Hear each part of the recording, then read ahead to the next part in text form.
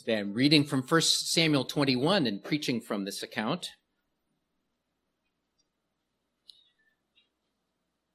Begin reading in verse 10 and read to the end of the chapter.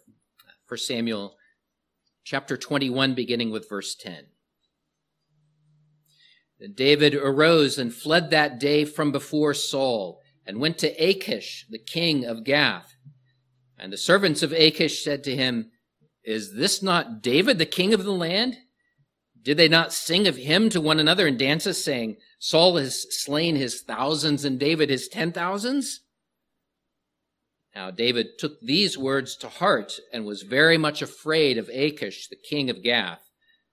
So he changed his behavior before them, pretended madness in their hands, scratched on the doors of the gate, and let his saliva fall down on his beard. Then Achish said to his servants, Look, you see the man is insane. Why have you brought him to me? Have I need of madmen that you have brought this fellow to play the madman in my presence? Shall this fellow come to my house?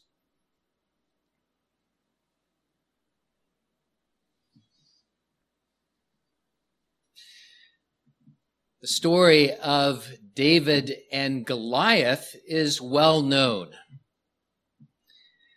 We like to turn there to learn about the faith of this young man as he faced a giant. His faith in God's promises led him to go out to battle against him. He trusted that the Lord would deliver him. Lesser known is this account, that the very same David goes and hides from his enemies in the very city where the giant Goliath was born, and to deflect any interest or to promote his hiding, he pretends to be crazy, so crazy that he slobbers all over himself. It's lesser known because we tend to turn to those passages where we see faith being demonstrated so clearly, and our eyes almost turn away from something like this in aversion because of David's fear and of his failings. As I've been preaching about preaching through 1 Samuel, we've been just working through the life of David, and we found that David's faith and his fear are all mixed together. And more recently, we've been focusing on his fear and how that led him into really more and more disastrous decisions. And this chapter is no different. David's fear leads him to flee from his enemy, King Saul, and his decisions become worse and worse, it seems like.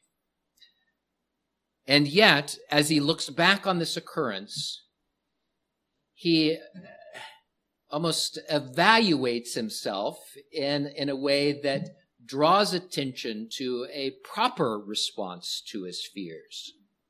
He wrote 2 psalms about this occasion. Psalm 34, that we've already sung, and Psalm 56, which we'll go on to sing. And in it he says this, When I am afraid, I will trust in you, in God, whose word I praise.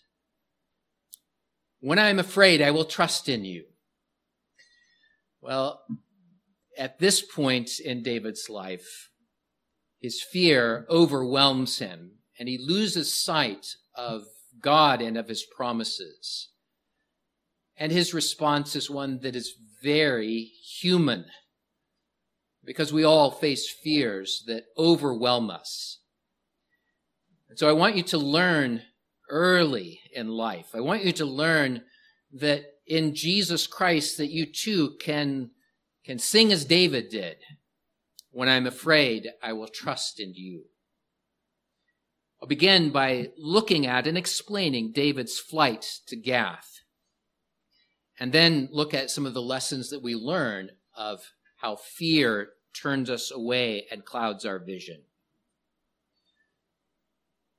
David fled from Saul. He was afraid for his life, and the king was hot on his trail. It started off by trying to pin David to the wall with a spear so that David had to run away to save his life. Thought he was safe in his home, but Saul sent soldiers there to get him. He ran to Samuel, and Saul pursued him there. Saul even blew up at his own son, Jonathan. Jonathan, who came and was advocating for David. And Saul tried to throw his spear at his own son. And so David then fled to the tabernacle, to the priest Ahimelech. And his flight finally led him to take refuge in Philistine territory. And of all places, in the city of this great enemy, the giant Goliath. He went to his hometown. This really makes you scratch your head and try to get into David's mind. What was he thinking here? Why did he choose Gath? And there's some speculation that goes back and forth, just trying to understand this.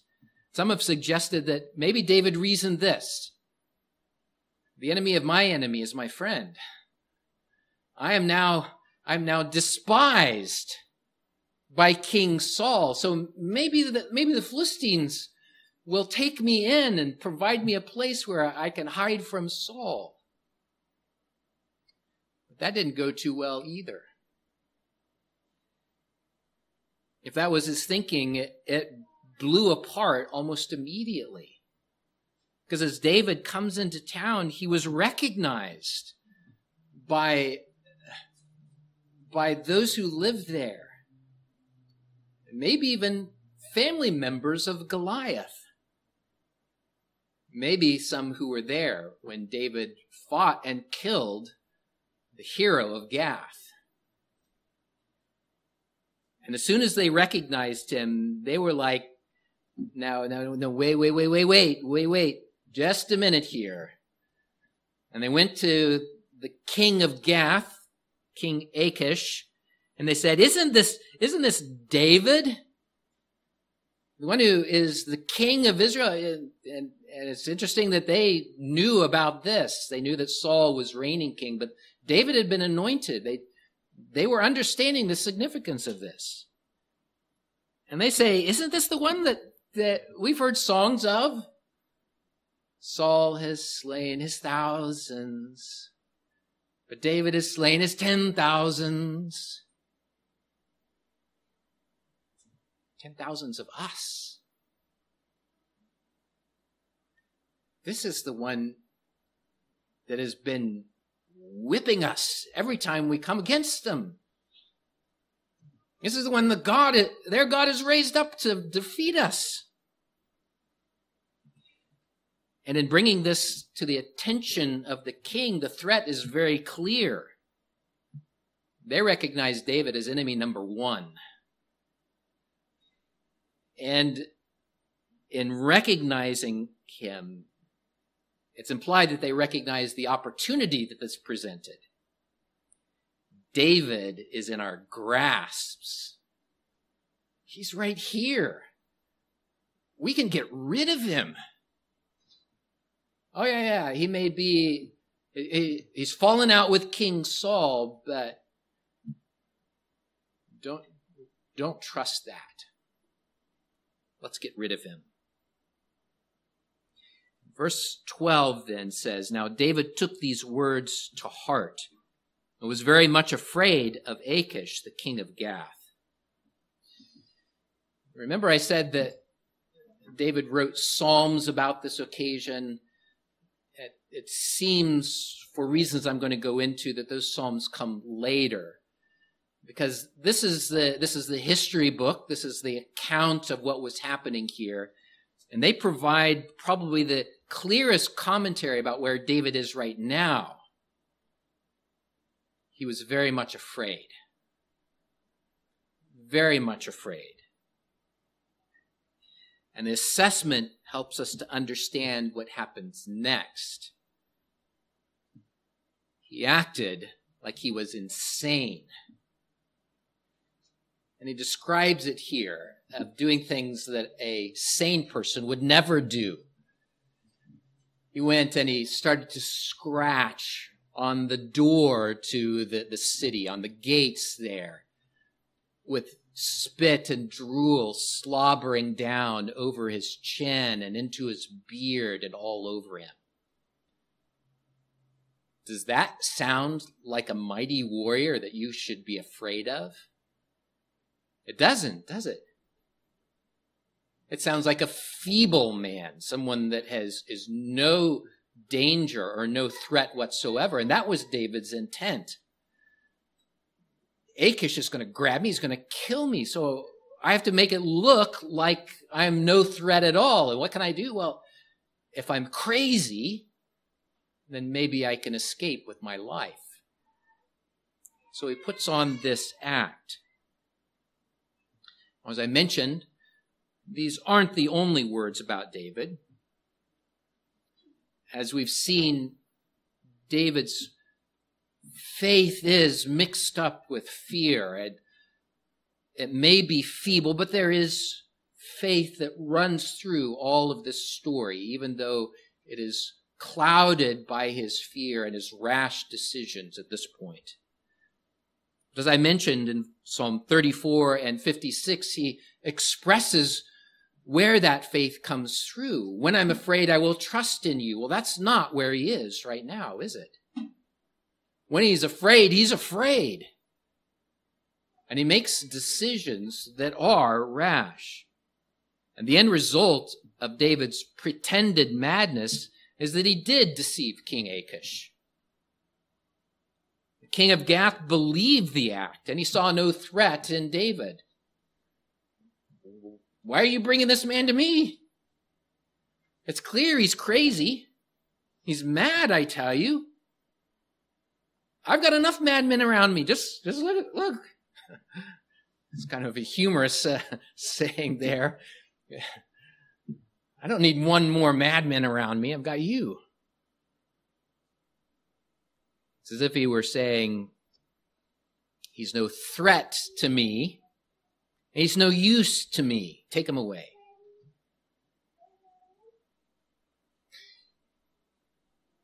One commentator draws this conclusion. David's actions are a commentary on his state of mind. His actions are a commentary on his state of mind. He was afraid. So, what do you do when you're afraid? Well, you begin to take actions that are crazy, that lose sight of a God who is almighty, a God who had delivered David from the lion, the bear, the giant. And yet now, as his life is threatened and his fear overcomes him and overwhelms him, he's reduced to taking things into his own hands. And the best that he can come up with is to be left with drool coming down over his beard, acting the crazy man. He's starting to look more and more like Saul than the young man David who acted in faith. Coupled with the previous verses in this chapter where David lied to the priest Ahimelech, these few short verses give us an opportunity just to pause and to seek to be instructed about our own faith, to listen to warnings about fear and flight from David. And it's going to lead us by the hand to David's conclusion as he looks back on the matter. The conclusion, when I'm afraid, I will trust in you, which will lead us to the foot of Jesus. So let's think about the warnings from David's fear and his flight. The first warning is that even genuine Christians will struggle with fear and doubts. Even genuine Christians will struggle with this. To be more direct, even you will struggle with these things. Remember, this is David that we're talking about. Remember the resounding words that he cried out to Goliath. You come at me with sword and spear, but I come in the name of the Lord. And he ran towards the giants to fight against him, confident in the Lord. He's the one that God speaks of. This is a man after my own heart. But now David's fear takes center stage in his life. He was afraid of Achish. He was afraid of Saul, and he has run from one refuge to the next, trying to find out where he might hide, and ends up as a crazy man. His fear obscures his grasp of the God who has promised, the God who had raised him up to be a king, who had even given him signs to this effect by his anointing, by the deliverances that he had given over and over again. But his fear does overshadow his faith, and he makes rash decisions, even unbelieving decisions, leading to some rather dark destinations. If this is true of David, it is true for us as well.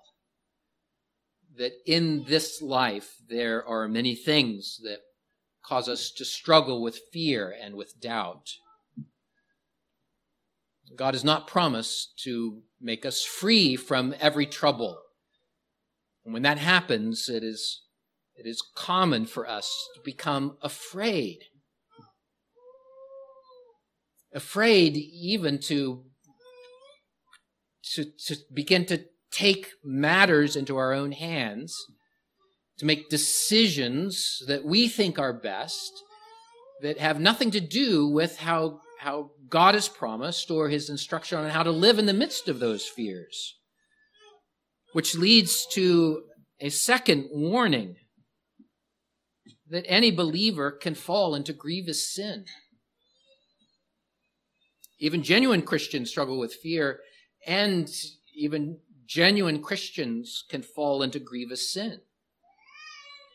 We believe that the Lord holds on to his sheep, to his children. We believe that the Lord will cause true believers to persevere all the way to the end. But that doesn't mean you will never sin. And if you think that's the case, you're dishonest about your life. You're dishonest about the depth of our sin and of our need of a Savior. And it doesn't, our belief in the perseverance of the saints also doesn't mean that a saint might even commit gut-wrenchingly awful sin.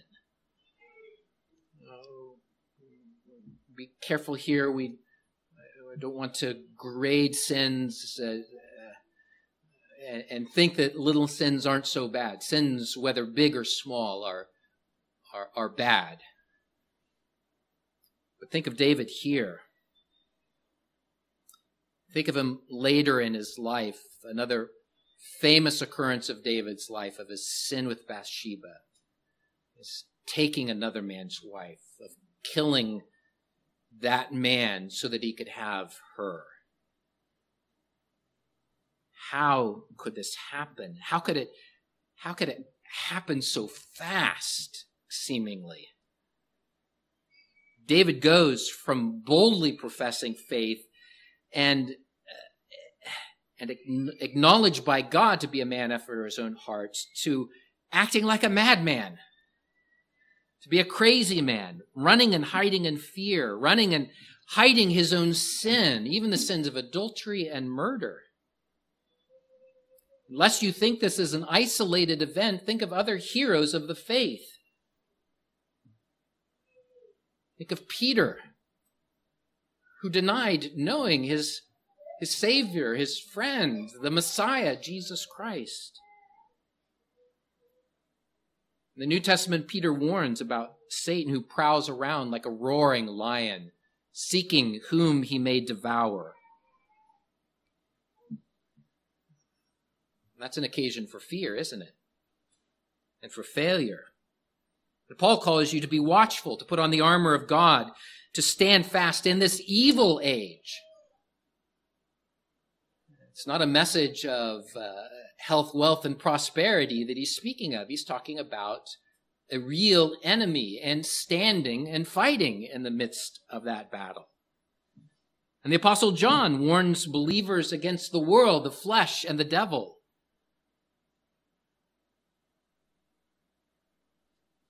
Even genuine Christians will struggle with fear and doubts. Even genuine Christians will fall into sin. And as a summary of these first two warnings, go and read 1 Corinthians 10:12, where Paul says, "Be careful if you think you stand, lest you fall." Be careful if you think you stand, lest you fall.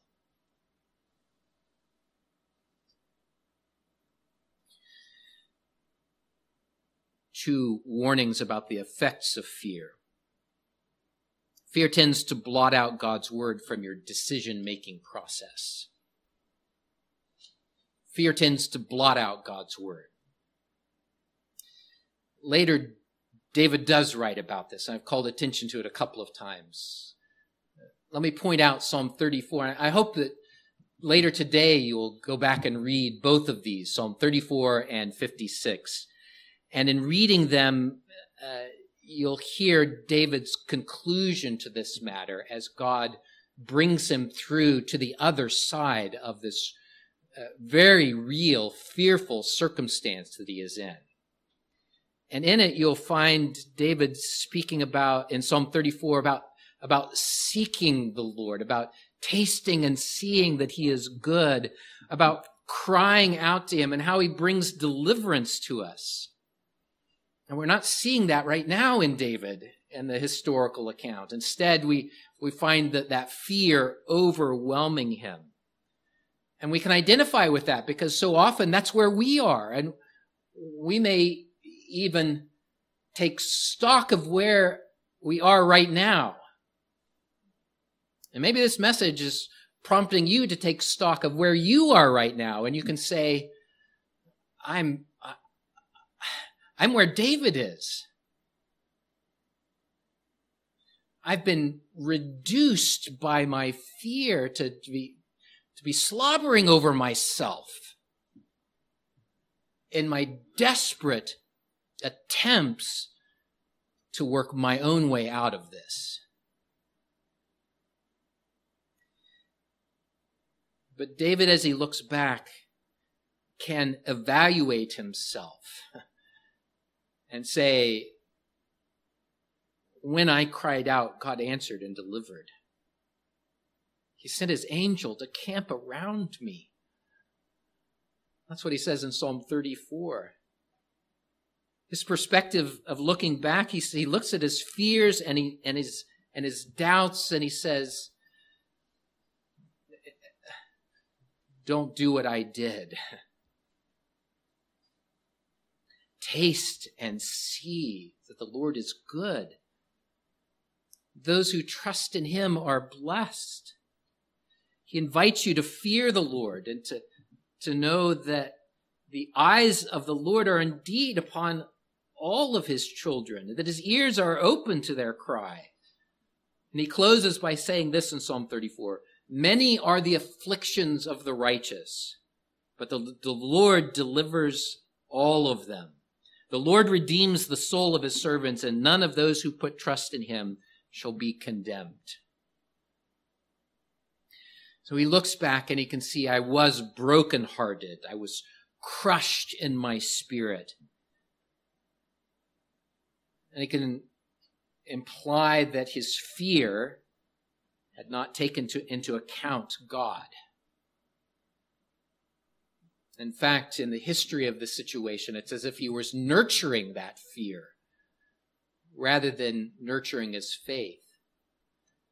That's where the role of the Word of God comes in, to remind you of God's goodness, to remind you that the Lord does deliver all those who come to him.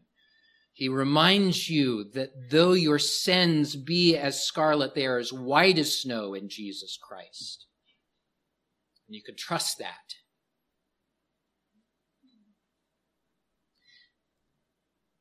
The next application is that acting on fear has real consequences. It leads to more and more difficult positions and more tragic consequences. My sermon on the earlier verses, I pointed out how David put Ahimelech in danger by his lies. Deadly danger. Ahimelech and the fellow priests are slaughtered literally by King Saul. And that happened because of David's lie. And in similar ways, you may reason that it would be better for you to take a certain course of action without any regard to anyone else, without any regard to the morality of what you are doing, without any regard as to thinking, is this right in God's eyes? So think about some of the shortcuts you might take.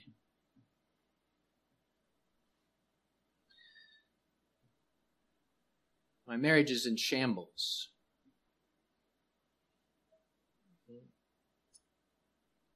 I'll find comfort in someone else's arms. That's a good thing, isn't it? Yeah. I'll find comfort.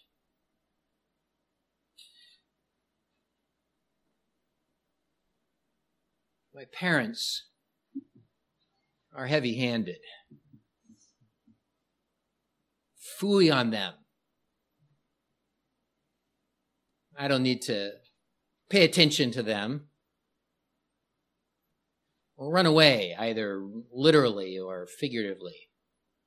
I'll stomp my feet and throw a fit and get my own way.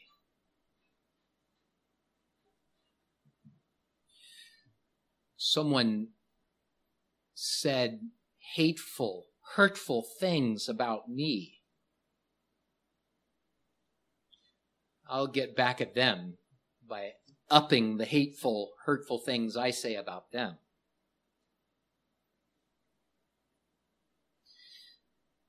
You may be successful in the short run, or you may think yourself successful in the short run. But you'll find in time that you're slobbering down your chin. The consequences of those decisions that rise up out of fear have hurtful and horrible consequences. It may be hard to stand there and say, I was wrong. I sinned against you, and I beg your forgiveness and God's forgiveness.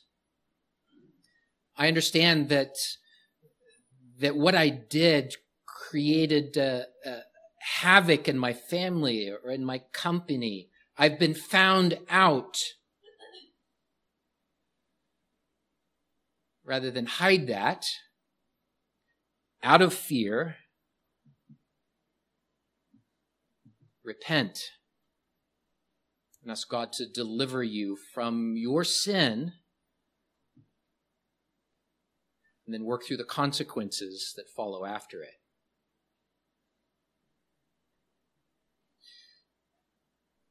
The last that I'll say about this and the lesson that we have is that there's forgiveness in Christ.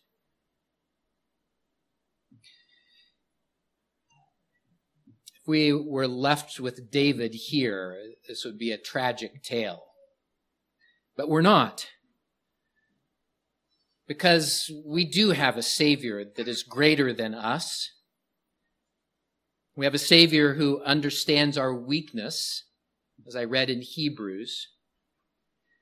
And he understands it because he's actually gone through the same fearful things that we do. In fact, he's gone through worse. Hebrews says that he understands this. He understands the terror that you're going through right now.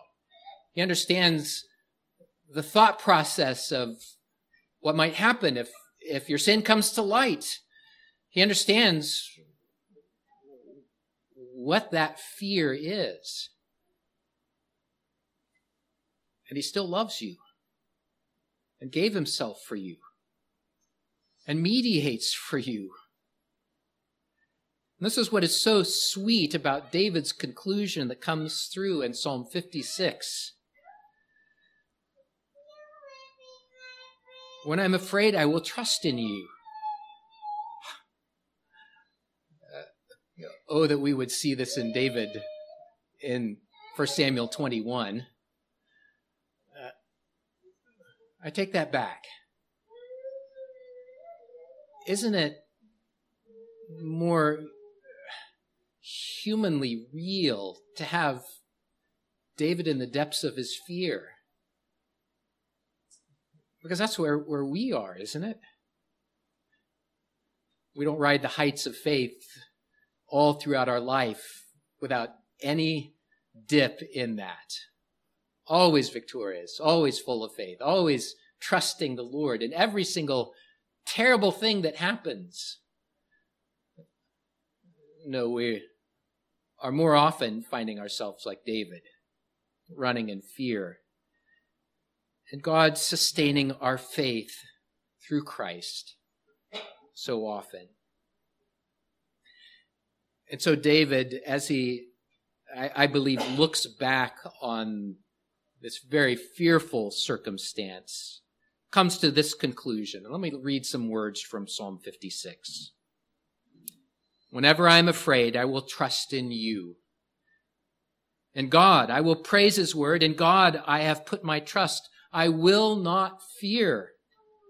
What can flesh do to me? And then speaking to God, he says, you number my wanderings. You put my tears into your bottle. Are they not in your book? When I cry out to you, then my enemies will turn back. This I know because God is for me.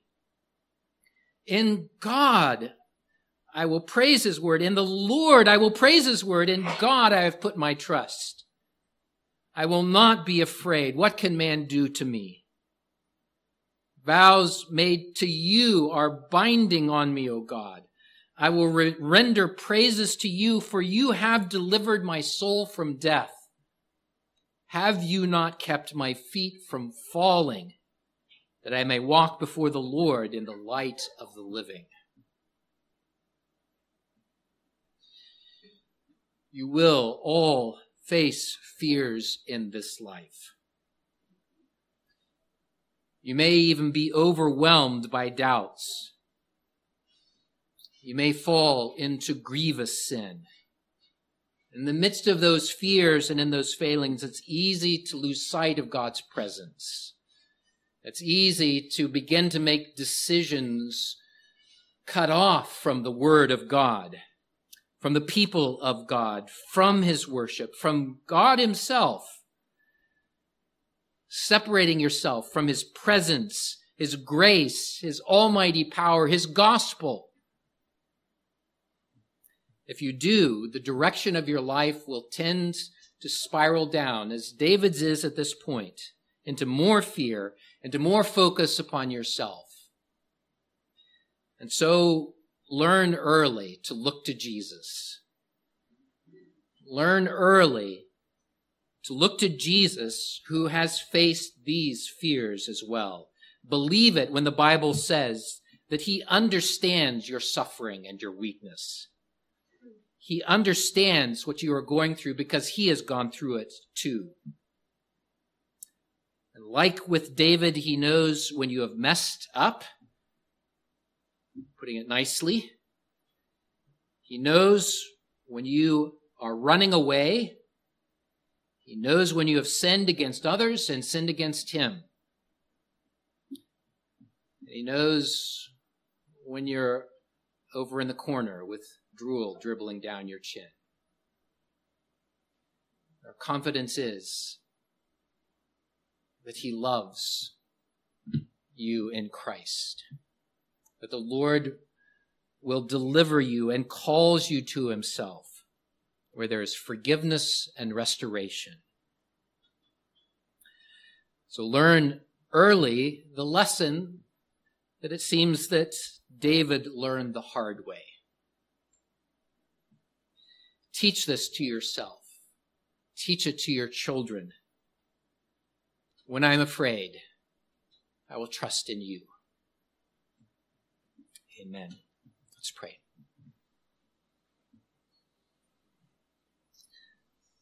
Lord God, forgive us for letting fear have its day. Forgive us for even nurturing those thoughts and giving room for them. Instead, help us to learn early that you are to be trusted, that the fears of this life are ones that you have faced, that we have a mediator who understands these things, and we can come boldly to the throne of grace to find help in time of need. But Lord, the weakness of our faith is so often on display. Forgive us for our unbelief. Pray, O God, that you would be teaching us, even in our trials, that there is reason for those, that you have ordered these things for our benefit and for your glory, that we may grow and that you may produce in us hope and proven character. Lord, our faith is feeble, but our Savior is strong. And so, Lord, we pray that we would learn to look to Christ, to come to that throne of grace to help. In Jesus' name we pray. Amen. Let's sing Psalm 56.